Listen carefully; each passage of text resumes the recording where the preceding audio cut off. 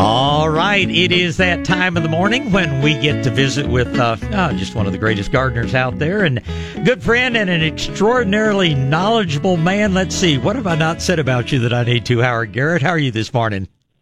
I'm fine. Is it like Seattle down there again? It is probably more like, this morning at least, is probably like the high plains as far as the winds. It is, we have just unbelievably high winds down here this morning, and it's, I can't really speak to the Seattle end of it. I just got back into town last night from that more extended trip. We went to the big gift market in Atlanta, and then we went down to Florida for the Tropical Plant Industry Exhibition, which was really interesting. But the main buzzword out there is, boy, if it's movable, it better be tied down this morning.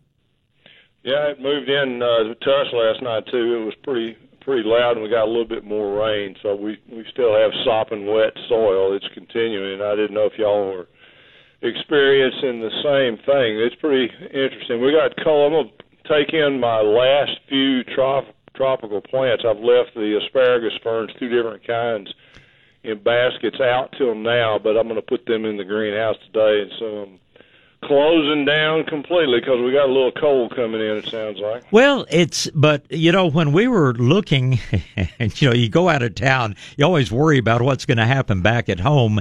And a week ago, they were forecasting for us 23, 24 degrees the next 2 nights.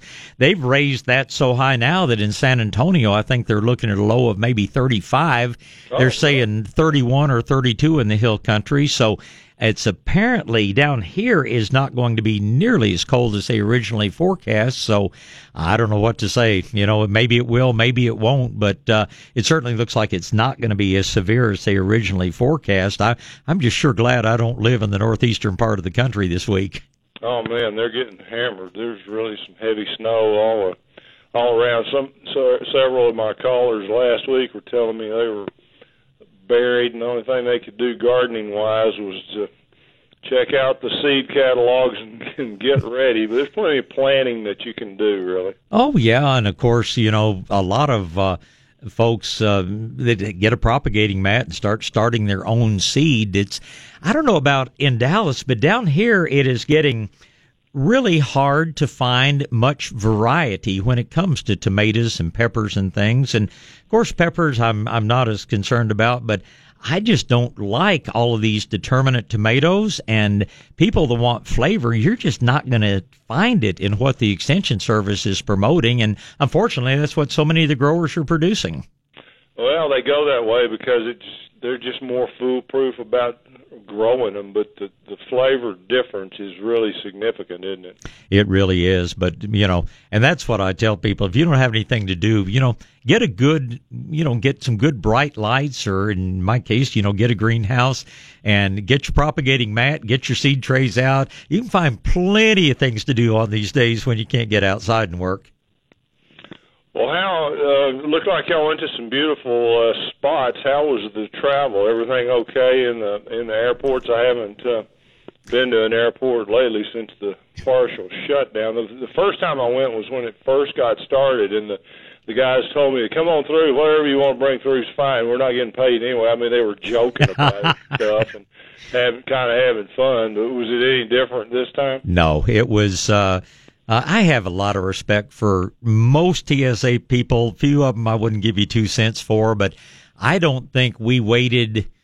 I don't think it took us more than 10 minutes. We went through airports in Atlanta and Fort Lauderdale, and then back, in San Antonio, of course. And I don't think it took us more than 10 minutes to get through.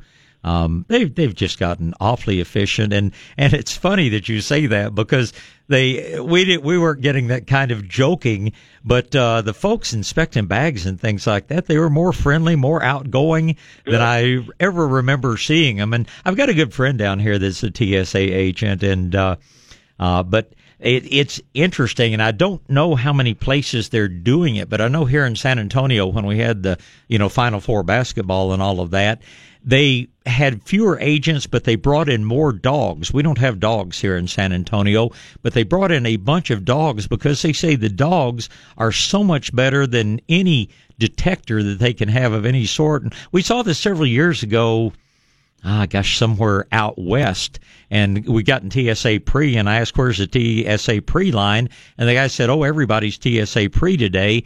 But then I noticed, we got dogs walking up and down the line, and talking to my friend here, he said, oh, yeah, said we can process 4 times as many people with dogs as we can with machines.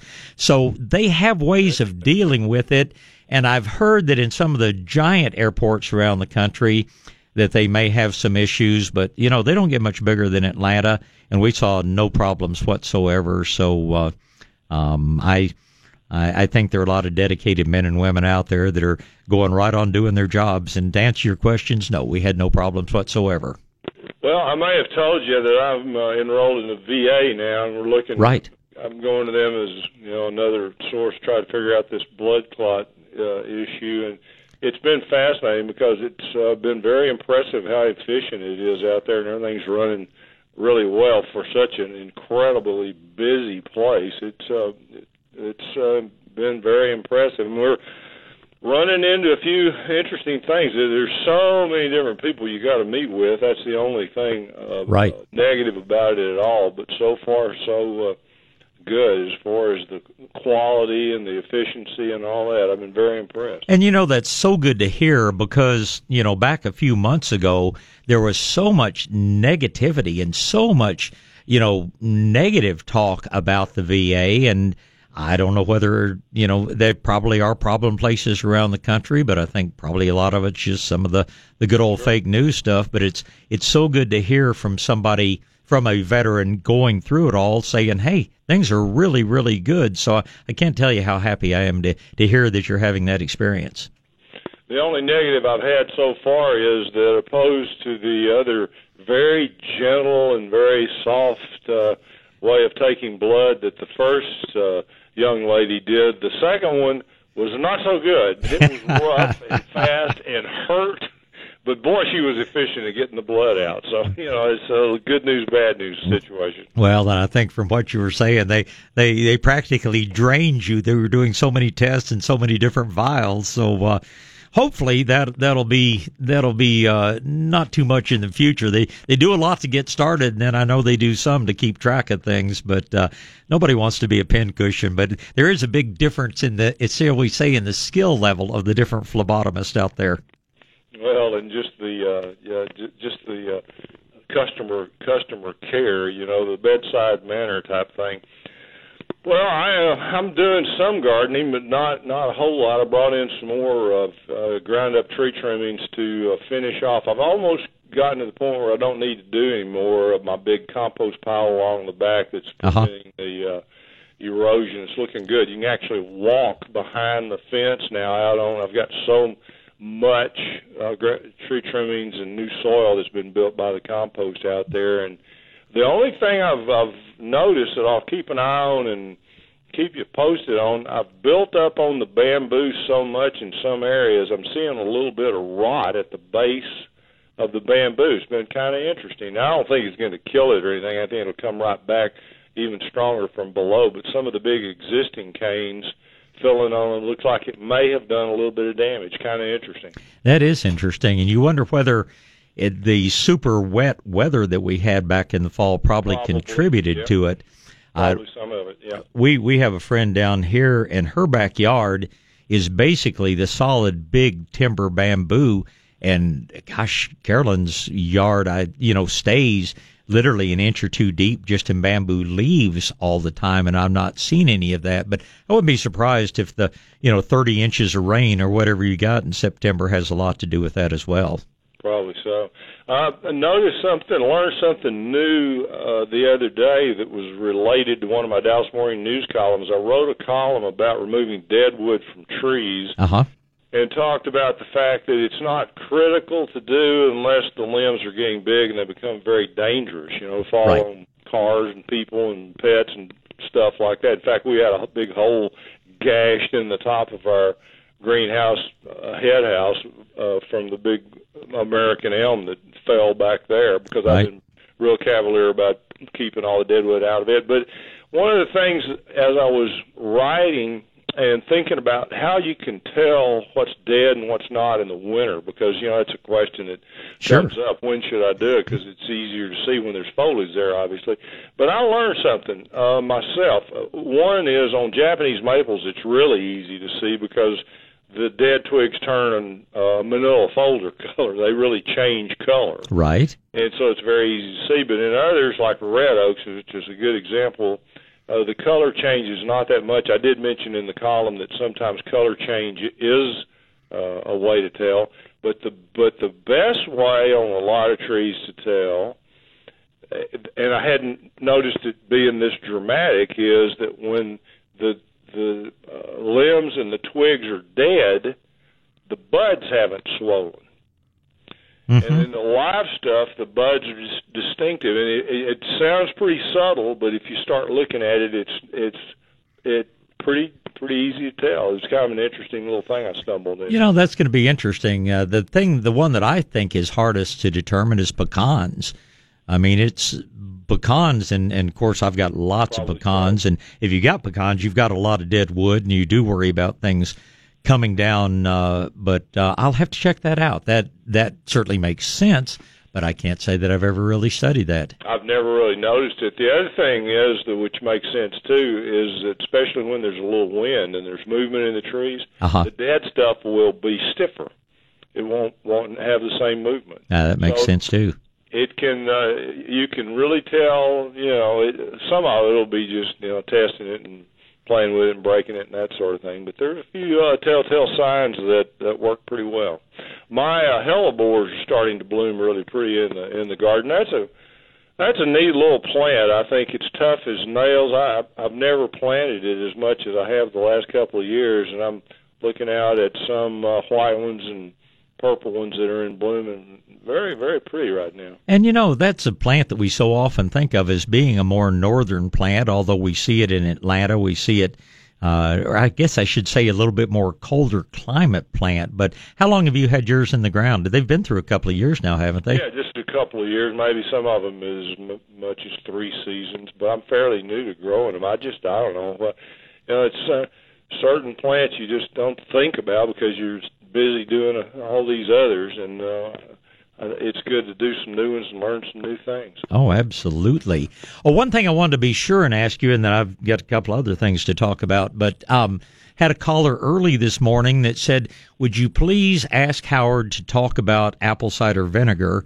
And he was very specific. He wanted to know exactly how you take it, exactly how much you take, what you generally recommend to people, and I don't mind the taste of it, but I know a lot of people mix it with other things. But he said, please ask Howard to talk about apple cider vinegar this morning. Well, it's kind of like the column that I just wrote. It'll run next Wednesday in Dallas News about making, it is a different subject a little bit. It's about cleaning liquids for cleaning produce, cleaning fruits and vegetables before you eat them, and to get the residue off, because you don't know if it's organic or conventional, how it's been handled. And so I recommend cleaning all stuff. And I was given some formulas about using vinegar and hydrogen peroxide and baking soda and different things. And I'm going to do it into a newsletter now and expand on it a little bit, because the formulas, the mixes that I recommend are good, but if you just kind of slosh some hydrogen peroxide on or use some mixtures that are, whatever you happen to do it, you don't have to be that exact about it. Right. It's kind of like that with taking vinegar. I put a little bit in my water when I'm taking my vitamins and supplements in the morning. I just, put a splash in there. I don't know exactly how much it is. And I put a little bit in my dog's food, a little bit less. If you put too much, it's going to taste awfully strong. I think that's the main thing. But I probably unless I forget to do it or I'm doing other things and don't think about it or I've run out of it, I probably take about an ounce a day or something like that, mixed in water, maybe a little bit more than that.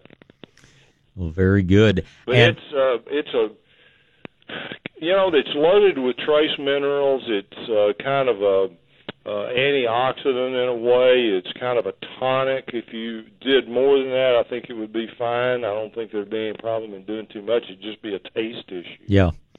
Well, I've never heard any negatives, and I had a caller a little later was bringing up the fact that he or has friends that raise pigeons and things, and he said it's just an essential part of his thing. He puts some in their water very regularly, and I'm trying to remember the name of the old rancher that Malcolm used to go see every now and then that just rotated his cows practically daily through his 40 or something different paddocks on 100 acres. But I know he put it in the drinking water for the cattle and felt like it really took care of internal parasites. So there are a lot of good things about it, but I've just never heard any negatives to it. I think the key is opposed to what I do, do what I say instead of what I do, is to do it on a regular basis, and I think it's just a wonderful supplement and part of your diet. And there's no reason to refrigerate it, is there? Well, I do. It doesn't have on the bottles usually that you should, but I just do it anytime it's a food type product and I've opened it. I do it. It's probably not all that necessary. I tell you one thing I do with it's probably the most unusual thing, and I do it probably on a more regular basis than drinking it even, and that is rinsing with it after at the end of my shower. I think it's really good for your skin, and a lot of these guys that I play golf with just slather this sunscreen all over. Oh, yeah. And I've never put sunscreen on my body once in my life.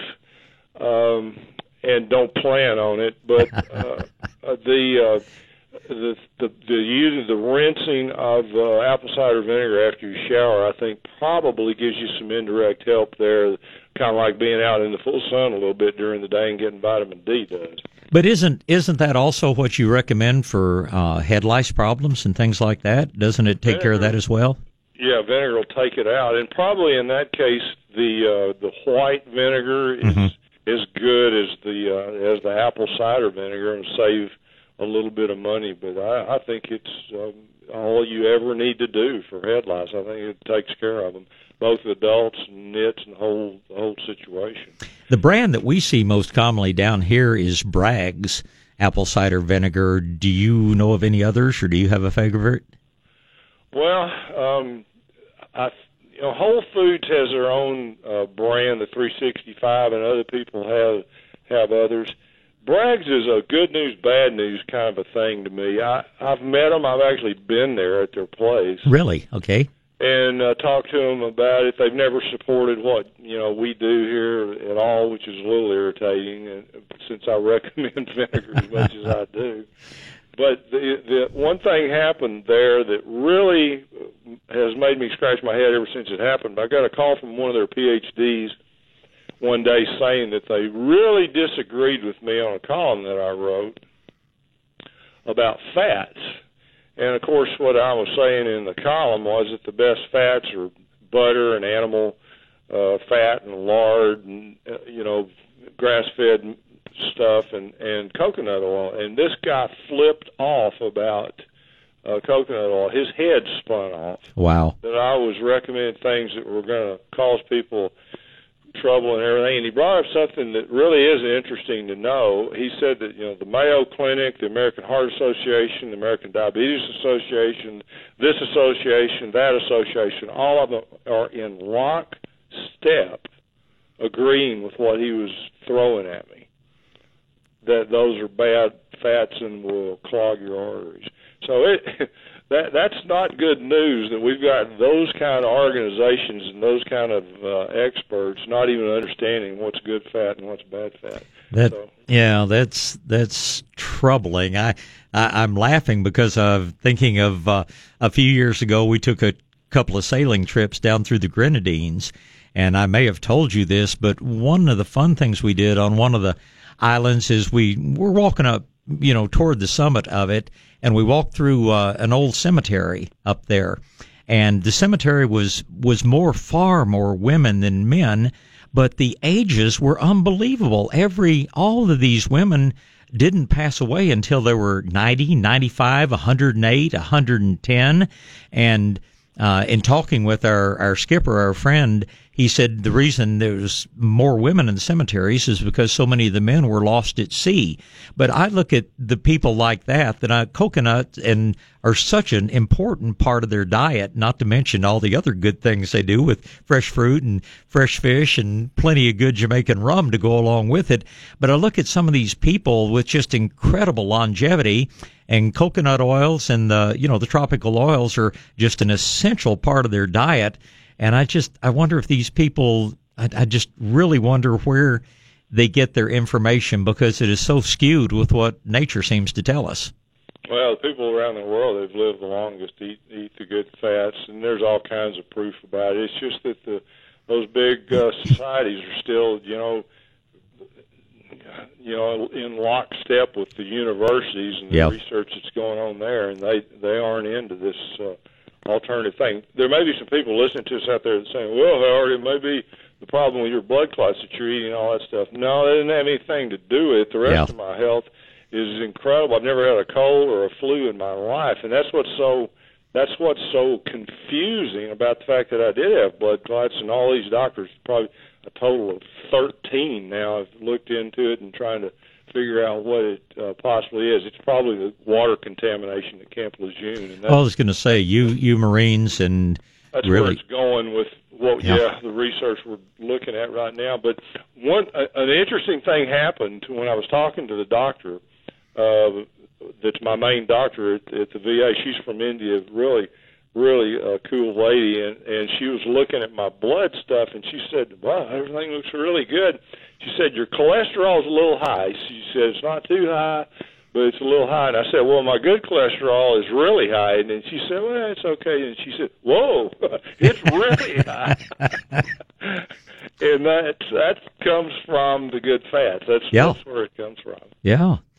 Well, I tell you, an interesting question I would love for you to pose to her sometime is how she feels about the military's just total, they've just embraced DEET to an impossible level. They're giving it, they're telling our active duty personnel to wash their clothing in it, to slather that on themselves constantly. And I would wonder how a physician who sees a lot of military people, how they feel about that, because, man, DEET scares me. It does me, too. And they're going to say, well, the benefits outweigh the dangers. I'm sure it's what they'd say, but I'd be glad to talk to them and see what they say. But that's not all that is along those lines. They also put pyrethrins in, synthetic pyrethroids, actually, in the clothes. Yeah. And so, their main thing is, we got to protect the men and women from the diseases and all that, the insects and the diseases, and I get that, but it's we're a long way from being right on target there. Well, it's an interesting thing, and of course we'll have a long discussion sometime. But I've got a book for you to read sometime, and I can't remember the exact title. I don't know why I can't, but it's something like The White City of the Monkey God or something like that.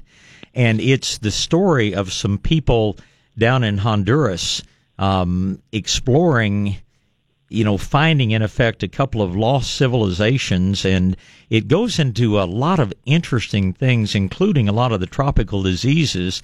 And a lot of these people came back with some really serious things that didn't develop till they were back in this country, particularly a parasite called Leishmania. I remember studying Leishmaniasis in college back when I was studying parasitology. But it's a long discussion, but apparently there's a lot of belief now. Everybody always said, well, whatever happened to the Mayas, to the Incas, to some of these Central and South American and Mexican civilizations that just vanished, and it was probably European diseases that came in. But after reading some of the things about Leishmaniasis, I can see why people would be a little concerned and might be tempted, because these guys were talking about just slathering themselves with DEET. But that's a whole other topic. But that's just something I'm sure glad we don't face that sort of thing.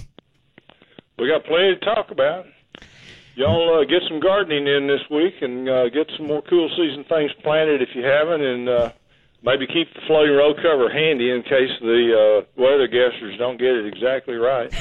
It sounds like a very good thing. Howard, it's always a pleasure, and I'll just look forward to visiting sometime in the near future. Thanks so much, as always, for joining us, and give the two-legged and four-legged kids in your life a big hug for me. We'll see everybody in a week. Enjoyed it, as always. Look forward to it, Howard. Thank you so much. Bye. All right, Mr. Howard Garrett is the Dirt Doctor, dirtdoctor.com, just the best website on the internet for gardening information that is applicable to our area. There's so much stuff. I'm not going to say it's bad that's on the internet, but there's so much stuff that doesn't apply here. And just if you're looking for good gardening advice, and there are just so many benefits. Anybody can go to the website. Anybody can learn a tremendous amount from it. If you spend just a few dollars a year and join what they call the Organic Club of America, you'll have access to a lot of additional things, plus you get some free seeds and all kinds of fun stuff. I just respect Howard Garrett so much and so appreciate the fact that he shares a little bit of his Saturday mornings with us here. All right, let's get right back to the phone line. It's going to be Chris, Janet, Alan, and Joe, and Chris is up first. Good morning, Chris. Good morning, Bob, and everybody else out in Radio Land. Very good. Good to hear your voice. Thank you. Happy New Year's, Merry Christmas. May this year be very profitable for you. Well, thank you so much. Yeah, hey, people who own their own business need to stay that way to keep going. Well, anyway, my two questions are, number one, on apple cider vinegar. Yes. And, yeah, I've noticed Bragg's has some interesting things. What I do every day is I have a concoction of apple cider vinegar, aloe vera, turmeric, cinnamon, and just brain fart, hydrogen peroxide that I take. You keep it in the refrigerator, and I can notice when I don't take it what effect it has on me. Oh, yeah. Those are all great supplements and all do good things for the immune system and the body in general. Yep. And my rooster's crowing his head off. Yeah. But because I'm standing right next to him or near him, and he wants to protect his girls. Anyway, the other thing is something's attacking my brain fart. Something's attacking my spinach, but only like one over here and one on the other side of the garden. I have it spread out around because I have broccoli and everything else growing, so I sort of have the spinach planted in between them. Is it just the plant just sort of collapses, rots and collapses? No, it's not rotting and collapsing. Something's eating it. Okay. I would... There are two things, and I fight some of the same thing on my spinach. Pill bugs are the primary factor, and I don't know why they seem to pick one over the other, but believe it or not, mice, rodents of any sort, they also love spinach. So those are, I'd probably put out some of the spinosad bait they call Sluggo Plus, and that'll take care of the pill bugs and the slugs without using anything toxic. And just, keep an eye out for rodents because there are plenty of them around this time of year. Oh, yeah. We've already got 8 coons that were, they were taken care of, let's put it that way. Yeah. 3 skunks that had invaded us. But they weren't getting that. Yeah, these are like, all of a sudden you just notice like one whole leaf is gone. That's all. That was my main thing.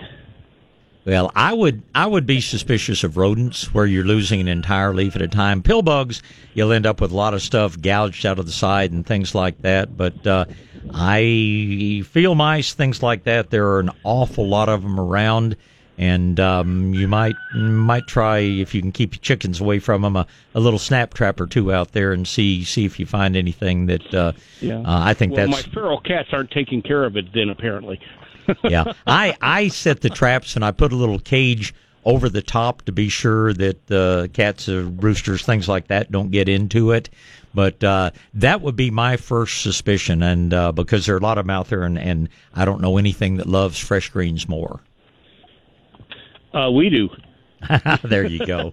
There you go. Thank you, Bob. My pleasure, Chris. Good to talk to you. Let's get Janice on here. Good morning, Janice. Good morning. Good morning. I'm from Corpus. I have a couple of questions. Okay. I have a dwarf bottle brush brushes. Yeah. They've been in the ground over 10 years. I've never cut them back. they're blooming again. I guess because of the change in the weather and the seasons that we've had. How far do I cut them back, and when do I cut them back since they are blooming? Well, that variety is called Little John. It is a really good, hardy plant, and there's no reason that you have to cut them back. Okay. If, they have their heaviest bloom in the spring, and then they'll occasionally rebloom when weather does strange things. So I would very definitely, if you feel like you need to prune them, wait until the spring flowering is finished. And okay. the main thing is don't ever take off more than maybe 40% of the foliage at any one time. You can't say, I'm going to cut them down halfway, I'm going to reduce them to a certain size, because the more foliage you take off, the more you weaken the plant. And it may be a little or a lot, but just be sure that you don't take off more than 40% of the foliage at a time. Beyond that, you prune them any shape, any way you want, but they do not have to be pruned. They're one of the few dwarf plants, along with dwarf pittosporum and a couple of others, that really stay attractive even if you never touch them with the pruning shears. Okay, well, good, because I've never have. They've just gotten a little taller. Well, if you need to reduce the size a little bit, you can, but let them have their flowering season first. Okay. Then my second question is, I have a ponytail palm. It froze years back when we had a heavy freeze here in Corpus, and it came back. What I'm noticing that I have a lot, and I don't know what you actually call the term of it, is it leaves or prongs or what. I have more dead prongs than usual, and I also noticed that one of the limbs is completely shriveled up now at the top, and it's lost all of its leaves or / prongs, and I have no idea what could be wrong with it. It's almost certainly a water issue. Okay. And much more commonly, too much rather than too little. Ponytails, Bocarnias are desert plants, but they do not like wet feet. If you were to take your fingers and go all over the bulb, the big bulb down at the base, are there any soft spots? Does it feel good and hard throughout? Okay. Well, the only thing I did notice when the thing froze, it's probably about 16 inches in diameter, or well, bigger than that. And when it froze, the center prongs came off completely, so I almost got like a volcano in there, and then the rest of them came up all around. Yeah. I'm wondering if it's holding the water in that, maybe. You need to look. Yeah, you need to look carefully, but they really don't. I mean, they can get mealybug, but where you've got them outside, they're not likely to have really any insect problems at all. I think the problem is more the soil having stayed so wet, because you guys got lots of rain September and October, just like the hill country did. Yeah, we did. We just got almost 1.5 inches within this last week. Yeah, I don't think you can or should do much of anything about it, Janice. I think just be careful you're not giving them any supplemental water, but I think you're just looking at the roots have gotten too wet, you've lost some of the root system, and the plant correspondingly will sometimes lose a portion of its top when that happens. Okay, and the one that's shriveling up, I'm out here now touching it. It's real hard at the top, so can I just cut that dead part off, and when should I cut that off? Just maybe cut it off, break it off, whenever it's convenient for you. Will it resprout, do you think? It'll resprout somewhere down that trunk. I don't know whether it'll be up close to the top where it's dead, but it will start sprouting out somewhere up and down that trunk. Okay, great. All right. Well, thank you. I really enjoy your show. I've listened to it probably for over 10 years. Well, I appreciate that. I won't admit how many, but I've been doing it for a lot more than that. But always love to hear from people that enjoy gardening. So you have a great weekend, and we'll talk again. Right now, it's more important to talk to Alan and then Joe. Good morning, Alan. Hi, good morning. How you doing? I'm great, sir. How about yourself? Just fine. Probably asked you this question 2 or 3 times over the last 3 months.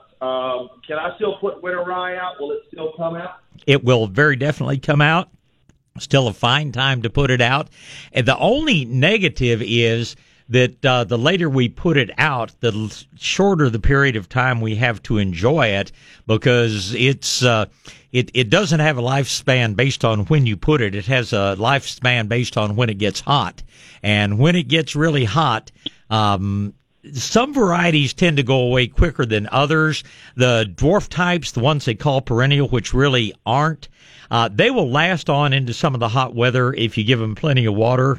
But if you're using the Oregon Rise or some of the others, they're just going to go away when hot weather hits. But, if you've got soil that needs to be held in place, they're still one of the best things you can plant. And if you can find a good seed, you put it out, you water it regularly, and you'll have nice green cover in a week or 10 days.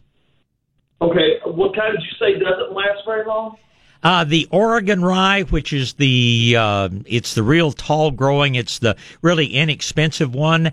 If you're looking for a good rye, at this point, I probably would call Douglas King Seed. I think they will have one called Greyhound in stock, and it's one of the medium height ryes, and that one will probably last a little bit longer in the heat, provided you're able to water it. You never got any more in at your store, did you?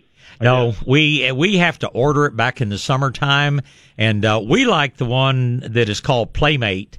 But right. Just it went out early, and we looked everywhere in the country. It's used by so many golf courses. I mean, they probably use 99.9% of the seed that's produced, and just when it's gone, it's gone. So we'll just order more of this next year. But for now, I'll tell you, call Douglas King Seed, and they can ship it to your door if you need them to. Okay, and one other question. Can we grow a mango tree in San Antonio? Inside a greenhouse. Inside a greenhouse. They grow basically like an apple tree and about the same size, but they are very cold sensitive. They'll stop growing well when the temperatures are in the low 40s, and they can freeze and die once we get below freezing. So it's certainly not a landscape plant. Do you have any at your store? We don't carry mangoes. Too few people are successful with them. That's if you want to talk to somebody that really knows tropical fruits. There's a nursery down, I believe they're in Harlingen or just up above Harlingen, called Rivers End Nursery. Those people grow more different kinds of unusual tropical fruit than anybody I know of, and they would be able to tell you what variety has the best chance of doing well here. Okay, great.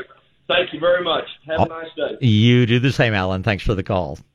Okay, I'm sorry. Let's finish up today with Joe. Good morning, Joe. Good morning. How are you doing? I'm doing pretty well. My voice made it through the show. I don't know what this kind of crud that actually my business partner, her husband, and I have all been kind of limited on voice the past few days. Some people will tell you that might be a good thing, but anyway, I'm doing well. How are you doing? Oh, pretty good, pretty good. Yeah, I just had a question about composting my garden. Every spring I go out to New Earth and buy some of that manure-based compost, and I till it into my garden, and it's nice and soft. Yeah. But after I plant my vegetables and stuff, after about a month, the soil hardens up, and it's gets pretty hard, difficult to push my finger down into the soil. Sure. And I was wondering, would that soil activator help that? That soil activator would help, and if you want to make the soil activator even better, get yourself some good old molasses. Doesn't have to be anything expensive, just cheapest molasses you can find. Mix up the soil activator according to directions, and then add an extra tablespoon or two of molasses to that mix per gallon of material, and that's going to do more to increase the biological activity, which is what helps make your soil soft.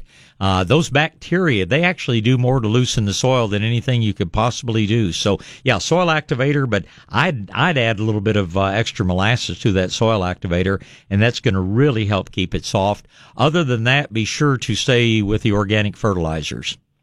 Just regular store-bought molasses? That's fine. You can probably get it cheaper from a feed store than you can from the grocery store.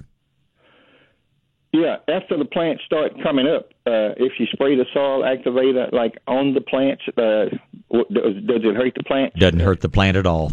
Doesn't hurt the plant one bit. Even if they already have the fruit growing on the plants and all that? It's not going to bother them. Oh, okay. Yeah, since I've already used the compost for a few years, would it would it be better to just like till the garden first and then just put the compost on top? And I don't till, because till breaks up so many beneficial things in the soil. But I just would put your compost on top and water it and forget about tilling. I think your soil gets so soft you won't have to till it. Oh, okay. Yeah, I was wondering about that. Okay, well, thanks a lot. I appreciate it. Very good. I appreciate the call.